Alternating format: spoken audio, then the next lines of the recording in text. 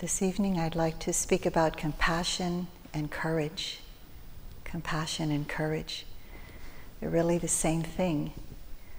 We need a lot of courage to be able to face what there is in the world around us, the world in general, and the world we live in, the immediate world we live in.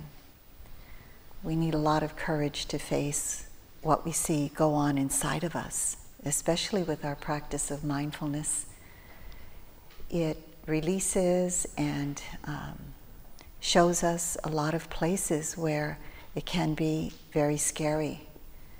It can be places where we feel like it's better to close down and not see this.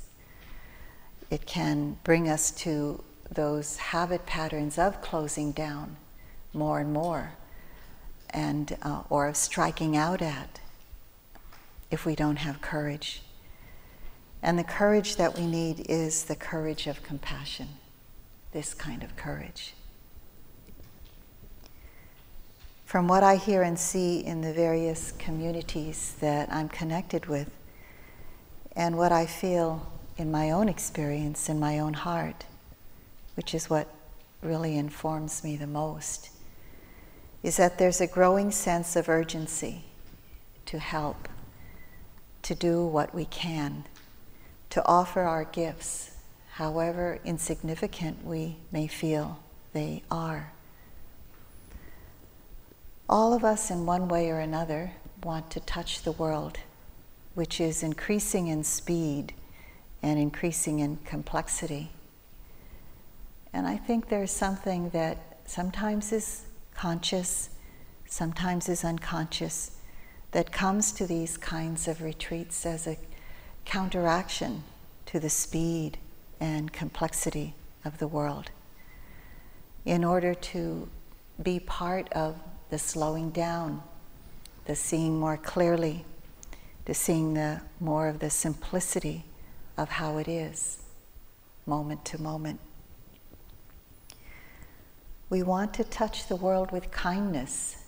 We really want to do that because basically we're good and we know that goodness, but it gets covered up with the speed and the complexity. So we want to touch the world with kindness. And how do we do that? It's so harsh sometimes.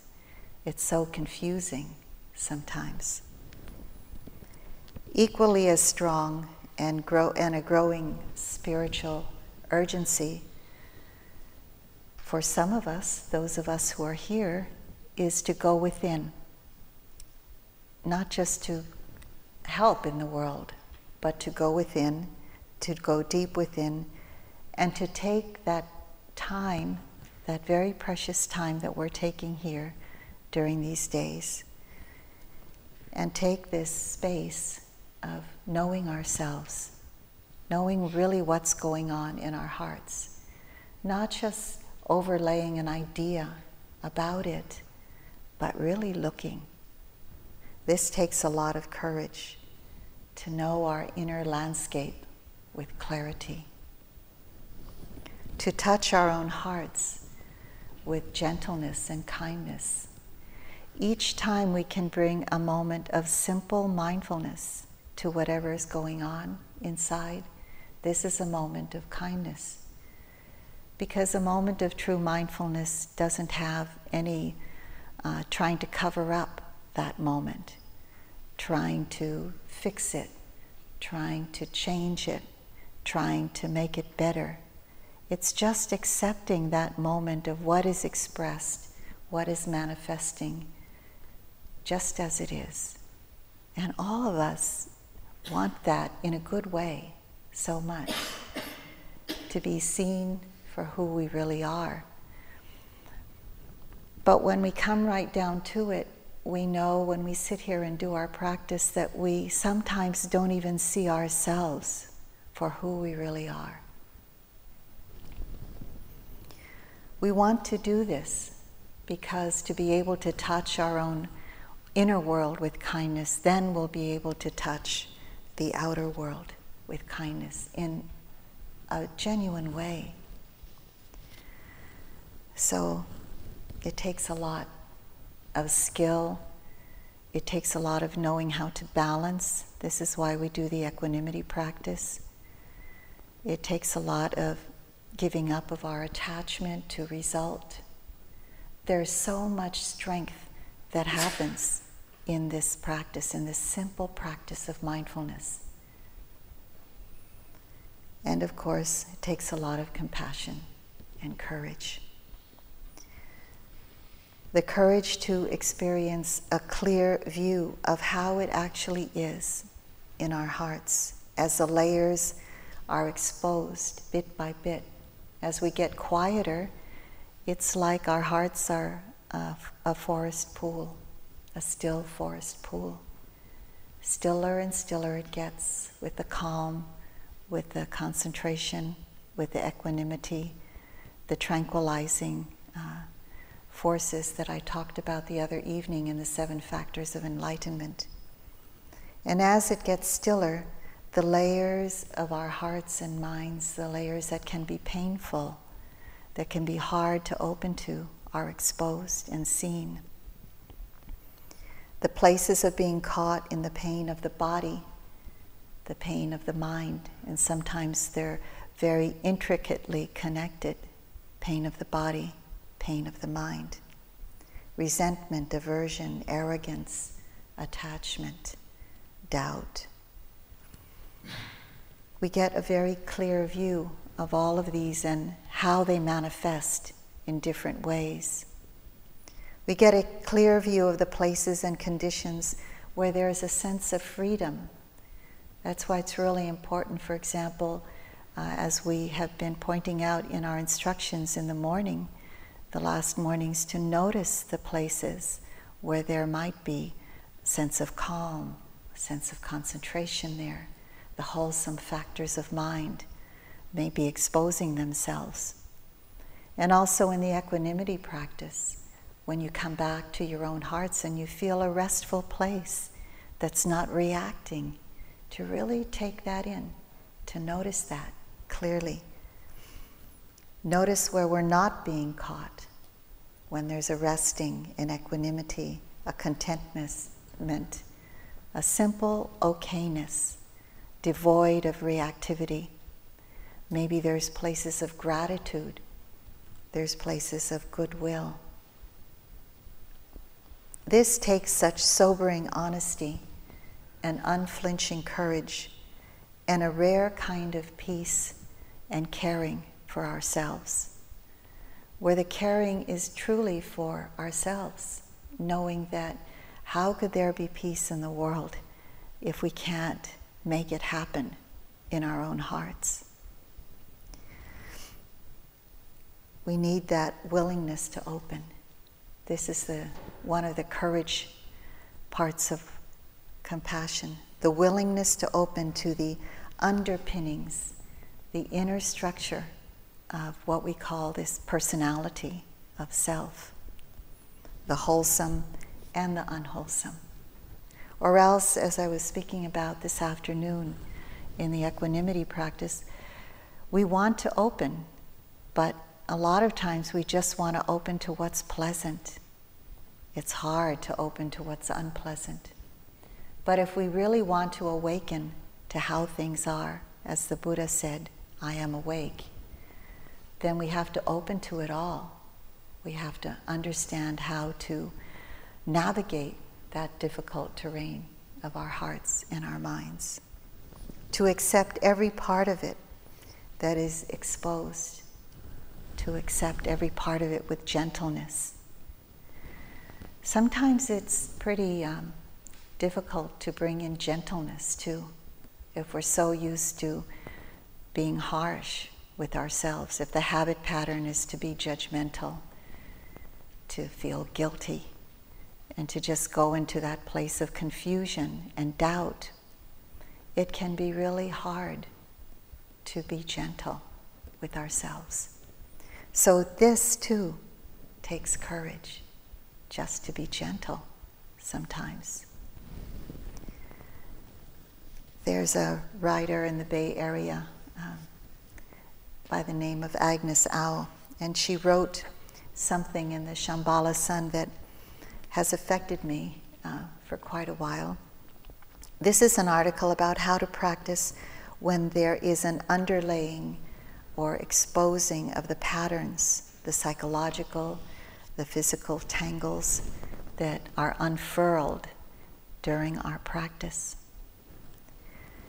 So, quoting her, she says, "I see this path is actually an invitation to strip naked at one's own pace, and in so doing, to experience the vividness of an unfiltered life." The vividness of an unfiltered life. How many of us are really prepared to do that? To really open to it all? To let it be exposed, not to everyone, but to ourselves, and to be able to learn the skills that can navigate that terrain with balance and ease and careful, compassionate attention.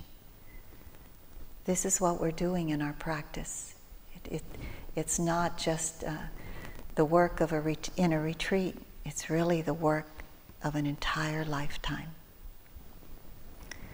So through this process we discover what the habitual forces of the mind and the heart are, the forces that create this inner terrain, this personality comprised of habit patterns.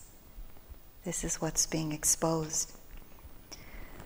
These habit patterns have an effect on us, of course, and if we're not aware of them, they just get more and more in a tangled web. They, of course, have an effect on the outer world, which we become more and more sensitive about, more and more sensitive to, as we do this practice. And through this vividness, we notice the habitual forces that create peace, that create harmony and happiness inwardly on an individual level and outwardly on a social level. And it's not something that happens overnight, of course. It happens little by little and very gradually. And before you know it, you look back and you see there's been a great change from 5 years ago. I was struck one time when I heard an interview with His Holiness the Dalai Lama, and the question to him was, have you seen any progress or change because of your practice? And he said, and he thought very carefully, and he said, from a year ago, no progress. But I can see some progress from 5 years ago. And from 10 years ago, yeah, a good amount. And a lot from 20 years ago. And so that gave me a little bit of hope, that I could do it too, that I just could give myself a long time. So through our practice, we learn to recognize more and more and incline more and more towards developing the wholesome patterns and nourish those wholesome patterns, like equanimity, like loving kindness, the ones we've been practicing here.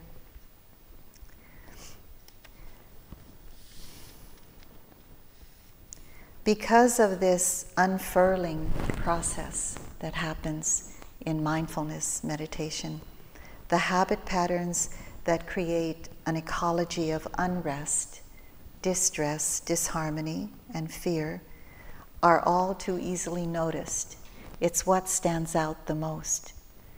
And usually when we come to a retreat, we just, a large part of us just thinks we're not doing it right, we're not good enough, because that's what kind of is yelling at us all the time. We do our practice so that the mind can be clear and spacious, and actually in noticing them once in a while, we have a feeling of strength just in being able to notice them. Somebody reported today something that I had noticed in my own practice, and it was the first time I had heard somebody report it back to me. And it's that when mindfulness starts to reflect even the distressing things in the personality or something that's unwholesome, there's a moment of noticing that, of course, noticing the aversion or the attachment, but immediately after that, there's a moment of delight.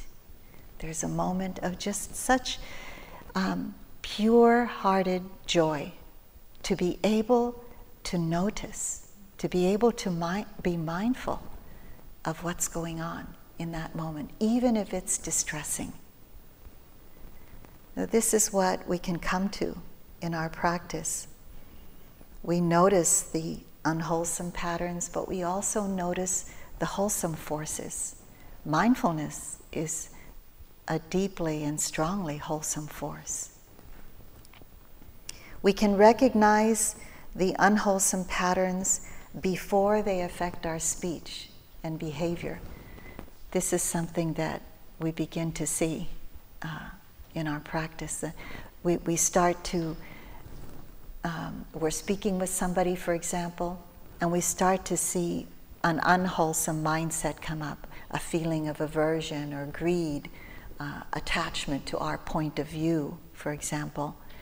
And then we notice that it might come out of our mouths in a way that could be hurtful, not beneficial, but hurtful to someone else. So we may notice it just as it comes and it has affected the mind, and then we refrain from speaking it out. This is the wholesome force of mindfulness taking place, and compassion for ourselves and for others. So more and more we're not caught in greed or in hatred or delusion, because the mind is clearer and clearer.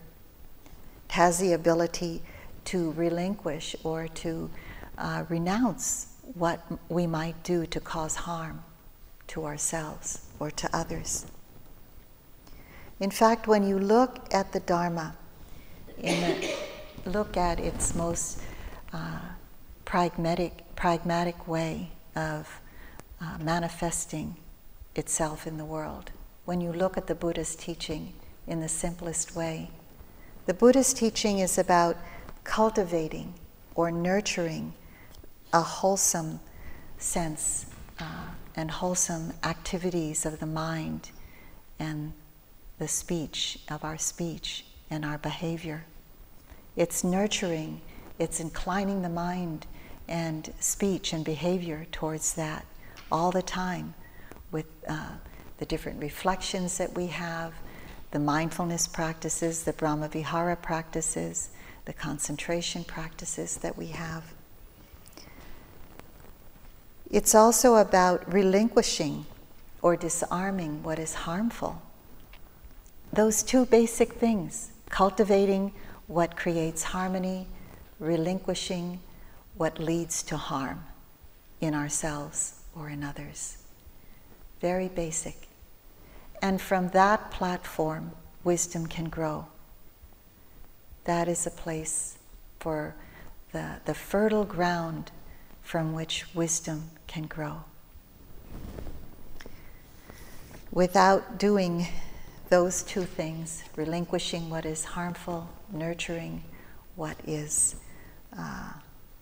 causes harmony, we don't have a great chance for wisdom to grow. And without doing this quiet inner investigation, clearly recognizing the inner landscape, we can never hope to have a truthful and beneficial effect on the outer world, because we can't do it even in our own little inner worlds. This is why we have to work here in ourselves, and why it's the key to so much. We want to touch the world with kindness and wisdom. We have to start right here in this world, inner world we live in the most. We have to understand that, granted, through our practice we may not radically change the whole world, but changing ourselves can have a big effect. It can ripple out to so many, to our immediate family, and friends, and then that ripples out. We can be models for others. Maybe not in every aspect of our lives, but in some aspects of our lives we can be models of wisdom and compassion. And others grow from that, and then they too are models to others. And so the rippling effect it has in the world is tremendous. His Holiness the Dalai Lama says, compassion doesn't make the atrocities of the world disappear or see them as right. It stops them. It stops those atrocities from continuing in our own hearts. He calls the ultimate disarmament is the disarmament of cruelty in our own hearts. Usually compassion is thought of in terms of saving others, facing the struggles of the world out there and acting to relieve it, or in some cases to have this intention to actually transform the world. This is true, and it's part of our responsibility as human beings to do this. But we may miss a very important first step if we don't look at ourselves first. Again, I remember in another connection that I had with His Holiness the Dalai Lama, there was an activist, a group of activists that he was speaking to, and he was telling this group about the strife and struggles of his country of Tibet. And one person stood up, and just with a lot of anger manifesting, actually, it was not just energy. You could see the anger that he was manifesting about the situation in and around the country of Tibet. He wanted to do something. He said, I'm going to do something right now as much as I can. I'm willing to give myself and fight for Tibet. And the Dalai Lama said, it's not time. First, you have to work on your own heart to see whether you can really come from a place of balance, to see whether from that place of deep equanimity and balance, compassion can come from there. And so it is said that what leads the way to compassion is equanimity. That equanimity allows us that clear view, because there's an absence of reactivity to whatever is happening. And that absence of reactivity doesn't mean that it's devoid of energy. It's just devoid of hatred and attachment. But there's the energy of wisdom and compassion and physical energy to do what is needed to stop what needs to be stopped, to cultivate what needs to be cultivated.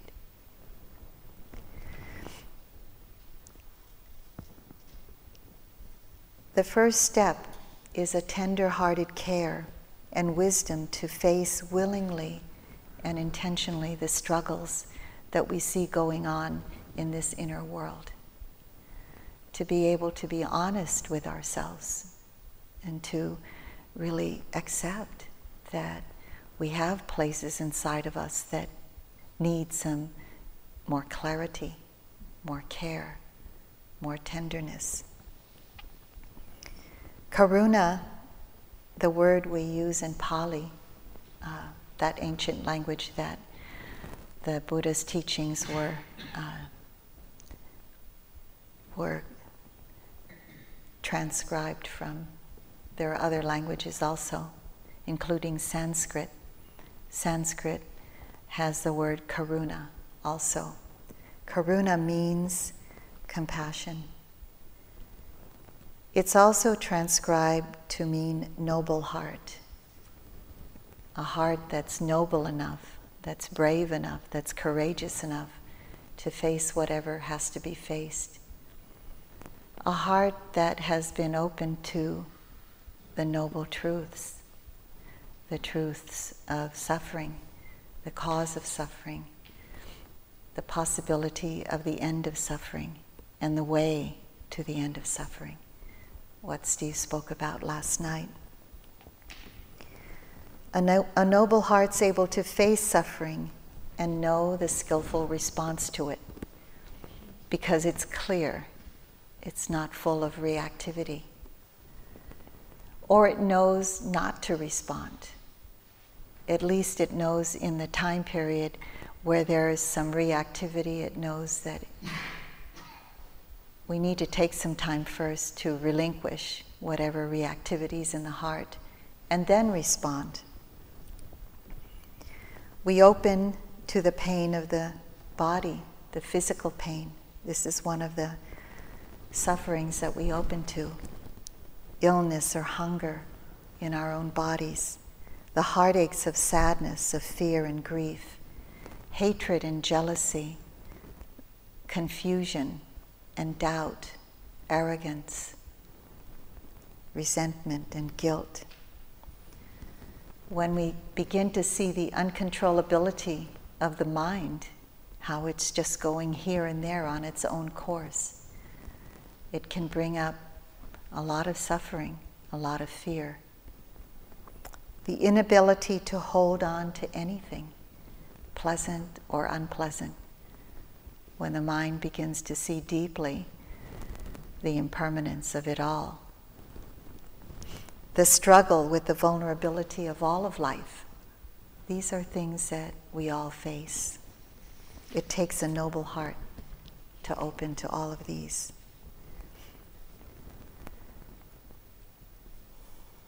A few years ago, a neighbor of ours was going under a lot of stress.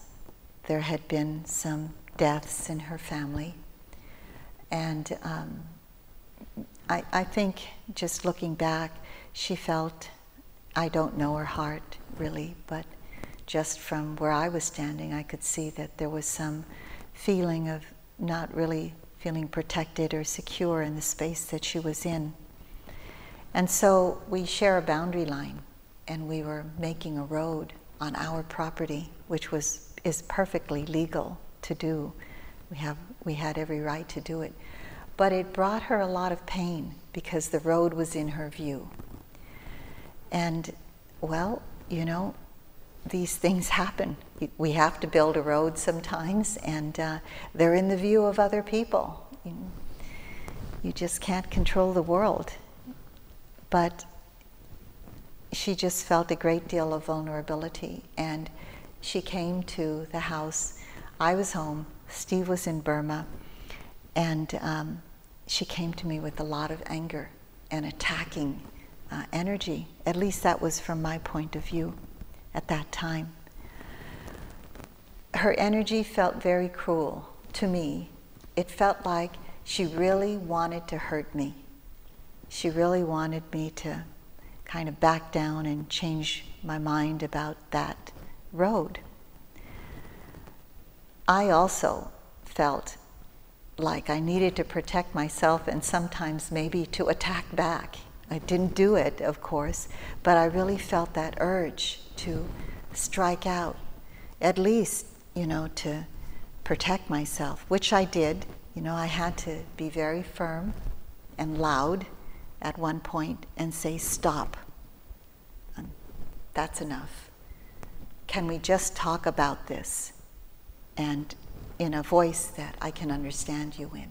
So I wasn't like a doormat to what was happening. But in that short period of time when we were speaking with one another, and again, she was all fired up. And really, in retrospect, I can understand, but it was hard to in that moment. But in parts of the moment, in the interaction, I could look into my own heart and see how painful it was. First of all, to feel attacked, and then to feel like I wanted to strike back. I felt this like cruelty in myself, not acting it out, not saying it with words, but really feeling it inside, being totally honest with myself. When I felt that in myself, then I had a connection with her. That connection was, this is how she feels. So it wasn't like compassion first. It was like that empathy of knowing, this is how it feels to be cruel, at least from my own point of view. This is how it feels to be really severed inside, severed from my own heart. And with that feeling, I could see on her face how it was for her. It's hard for her. It's hard for me. And when I realized that, there was something that kind of let down, that guard let down in my heart. And I don't know for sure, because I never know another person's heart really. But I could see in her demeanor how it softened, and how we could be in a softer way with one another. How that compassion could come from that empathy of really connecting with her, really connecting with her. And acknowledging how she must feel hurt, how she must feel whatever she feels, letting her let me know about it. It took a lot more courage to face my own feeling of needing to attack than it took to face hers. One of the descriptions of karuna in the ancient texts is to feel the spontaneous quivering of the heart in response to suffering. Your heart quivers, I found, because you feel alive, not dead to what's going on. You don't feel shut down in apathy or just not caring. Your heart quivers because it cares. It's alive. It wants to do something to help. It wants to take a step. It's trying to find a way to figure out, how can I be of help in this situation? When we recognize it in ourselves, it's easier to recognize it in others. Having compassion for those we love and those we care for is easier, of course, but doing it for people we find difficulty with, that's a hard part. In the compassion practice, as in the metta practice and as in the equanimity practice, the difficult person again is towards the end of the progression of doing those practices, because we have to gain momentum practicing where it's easy first and knowing that in ourselves, and then going to the difficult person more. It requires a real stretch for us to grow and to be in that place where we can open our minds and our hearts to how it is for people we feel that are naturally difficult for us. I like to say that it's difficult for us to offer compassion or metta for them, not that they are the difficult person, because really the difficulty's in ourselves. Whenever I find this opportunity, I notice that my heart closes down. The first thing, it just doesn't want to go there. When, in the U.S., I know there's a few of you from the U.S. here, so we don't usually talk about politics, but I have a particular difficulty with one political group in the U.S. And so it's really hard when I hear news about it, about what's happening in that particular party. And whenever I see that or hear it or I read about it, I notice right away my heart closes down. Either I don't want to hear it, get it out of my sight, or I'm exaggerating a little bit, or I just want to, say, they don't know what they're talking about or whatever. But I make myself look at what my heart is doing. I try to make myself look at it so that, I can go to my edge and realize the places where I could do some work. This is an excerpt from the poem Self-Portrait by David Whyte. He says, "It doesn't interest me if there is one God or many gods. I want to know if you know despair and can see it in others. I want to know if you're prepared to live in the world with its harsh need to change you. I want to know if you know how to melt into that fierce heat of living, falling toward the center of your longing. I want to know if you're willing to live day by day with the consequences of love." And this is the caring part of compassion, the part that cares enough to connect with the edges of yourself or the other party or the other person. The near enemy of compassion or karuna is despair. It's an unhealthy kind of grief. The kind of grief that goes on and on and on.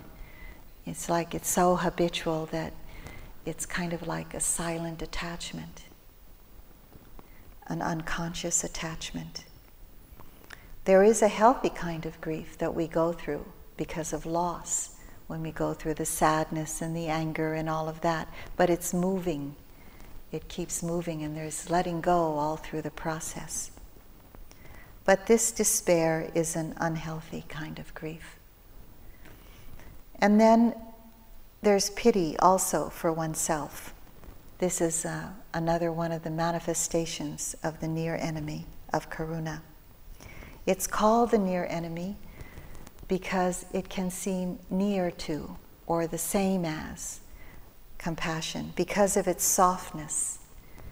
But it's too soft. It's like so soft that we collapse inside.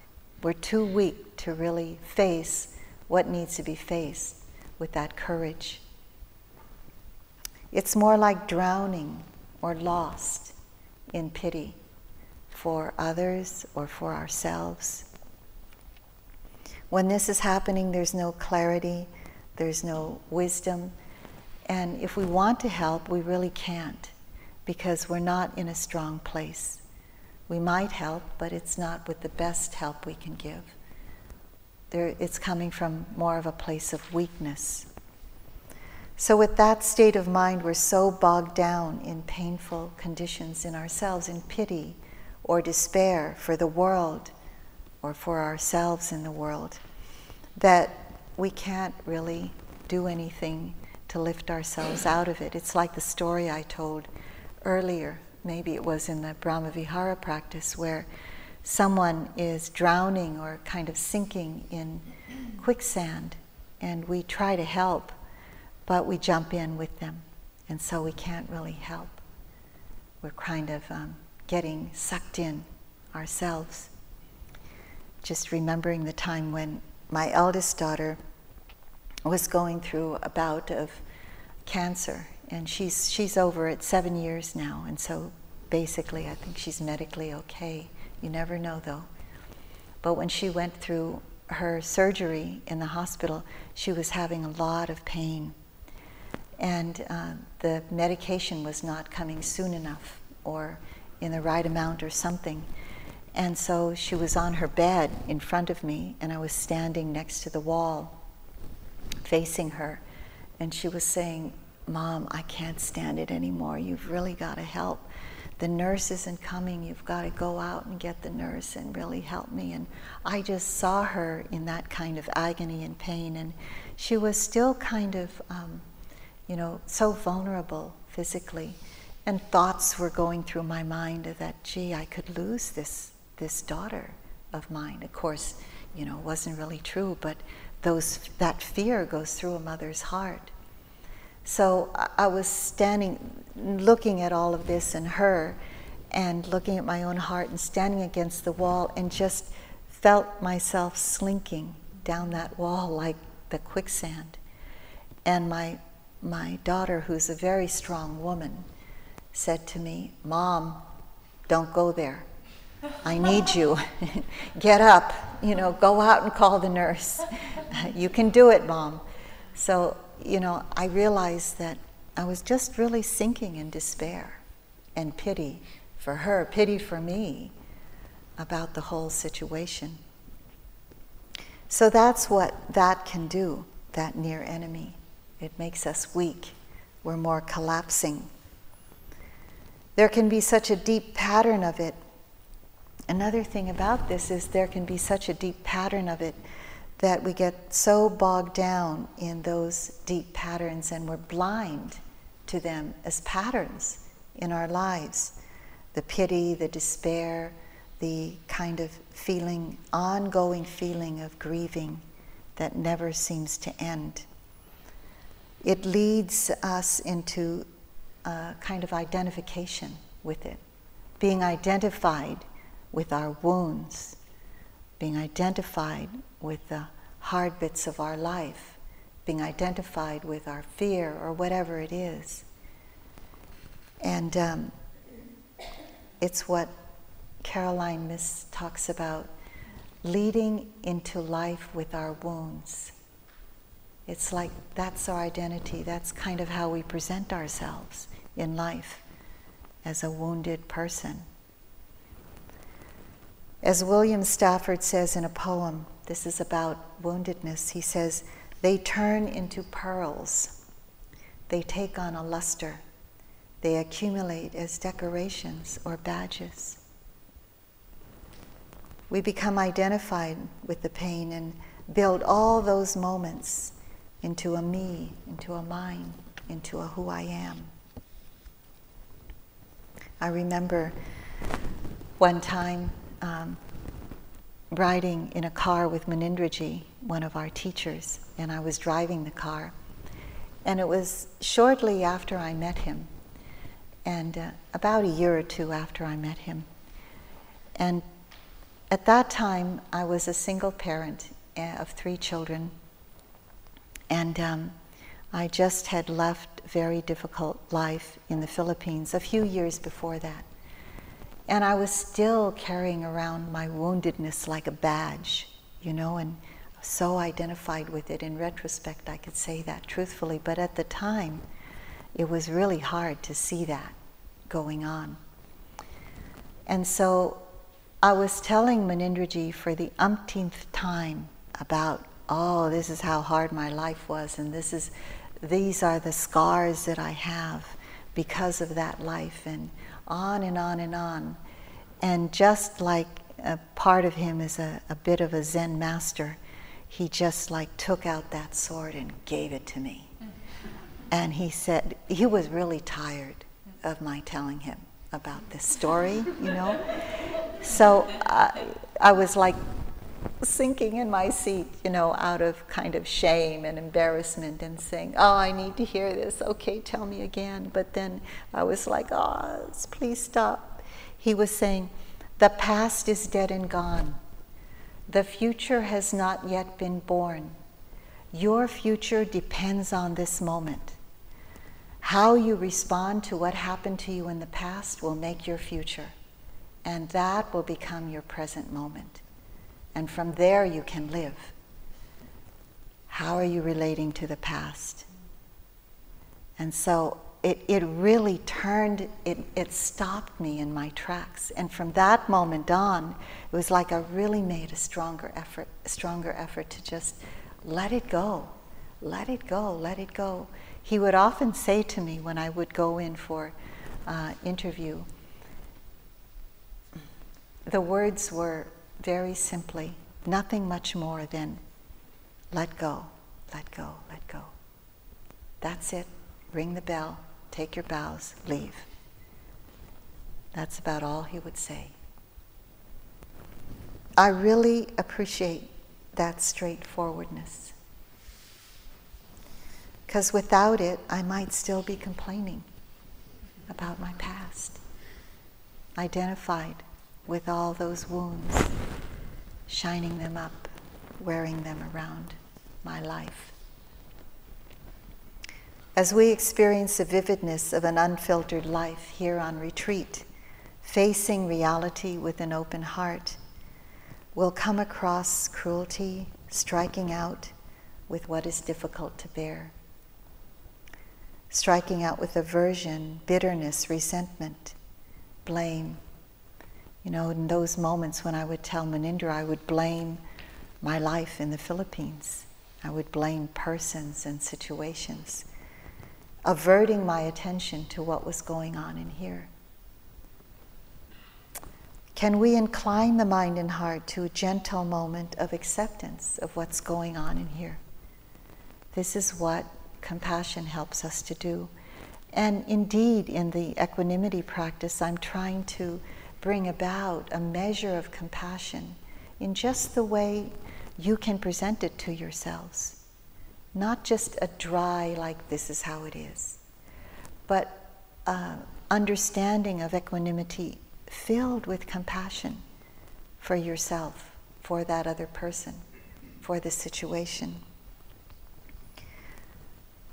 So a compassion phrase is, may I open to this pain with gentleness and care. Because that compassion phrase acknowledges the pain, whatever it is. It uses the word suffering or pain or whatever it is, the painful experience. It actually says that in the phrase. May I open to this pain, or may I let go of this pain. May I connect with this pain with gentleness, with care. Gentle, soft. I remember, again, it was going down that same hill. I was driving the car, and my daughter was in the car.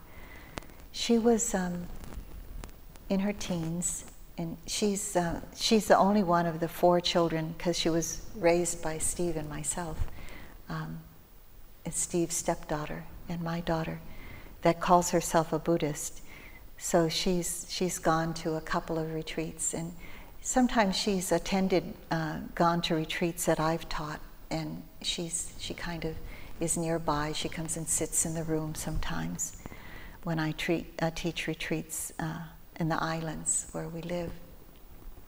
So she hears things, and she kind of has grown up that way. So one day I was driving down, and I was in a hurry trying to get her somewhere. And there were a lot of things happening in my life, and I was a bit it was not a good moment for me inside. And so I was noticing the people cutting in and saying, oh, I've got so much to do and all of that. And she says, Mom, you notice what's going on inside of you? And I said, okay, what? And she said, are you noticing aversion? And I said, no, but okay, now I do. And she said, Mom, soft mental note, aversion. She reminded me, that's the way sometimes we have offered it. Soft, gentle note, aversion. Whatever it is, softly note it. So I remember her teaching a lot. It really helps me. We'll come across despair and overwhelming grief, pity, because of this struggle of life. Life is like this. We live in this world of complexity, chaos, confusion, delusion. There's attachment and there's aversion to no end. This is how it is. It's important to open to that with compassion and equanimity. If we're overwhelmed with any part of it, whether you're here on retreat or at home, it's helpful to give yourself just some space to be with it. Sometimes you're just in places at home, places that I have to deal with, I have a life just like yours. It may be that, it seems like we float in on some kind of a cloud. And as one of our elder teachers says, Ruth Dennison, we're not licking the honey pot just because we're up here. It's also a challenging life.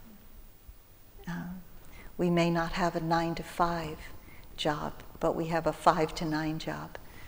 Getting up early, going to bed later, and just really putting forth a lot, as all of you do in your life. So this is the life we live in. Why not have a little softness and compassion for it? It's the least we could do in this world. So sometimes when I'm in my own world doing what I need to do, I just take a breath and just let everything in the out-breath breathe itself out for a moment and just stay there for a moment and just feel what it feels to feel the body, to place my hands over my heart and just feel that moment of a heart beating. A simple thing just like that can give you some space to just bring in some care for yourself. So karuna, the quivering of the heart in response to pain. Within the struggle to feel alive, that we can do something about it. We don't have to just say, it's too hard and not make the effort. It takes effort to respond. But if you haven't noticed yet, a lot of our effort, a lot of the energy we expend in life is keeping closed down.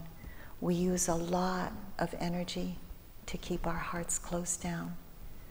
We use a lot of energy to be, obstinate or lazy, to not do the practice. We use a lot of effort to find ways to, have excuses and do something else, divert our attention and put our attention in an unwholesome way someplace else. It takes more energy to do that than to just do the practice.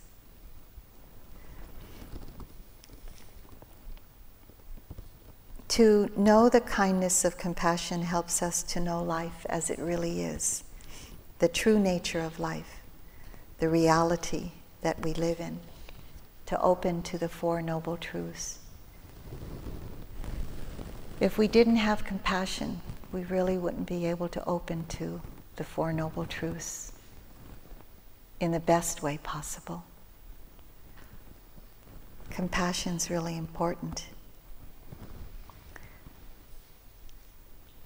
There are times in my own role as a teacher, a guide, a spiritual friend, when people have come to me in practice because they've had tears, but not tears of sort of grief or happiness. It's more on the side of happiness, but tears of relief because they were able to open to something that they thought they could never open to. Some fear about life or about how it is for them inside.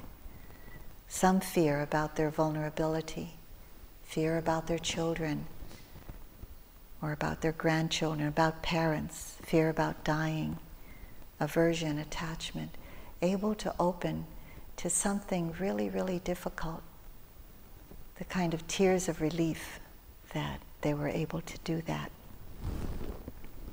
To be able to feel pain and just face it with an open heart. So this is all about compassion. Many different words, different ways that you can look at it. And as our teachers tell us, we can only give you examples and show you the way and tell you some of the teachings of the Buddha and the Dharma, and maybe you will find the way for yourself. It's really up to you to do that. So I have a choice of 2 things to end with. Let's see. This is from Dana Falls. She's a yoga teacher, and she writes some really beautiful poems.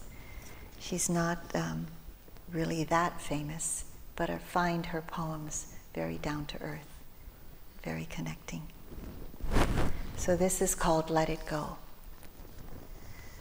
Let go of the ways you thought life would unfold, the holding of plans or dreams or expectations. Let it all go. Save your strength to swim with the tide.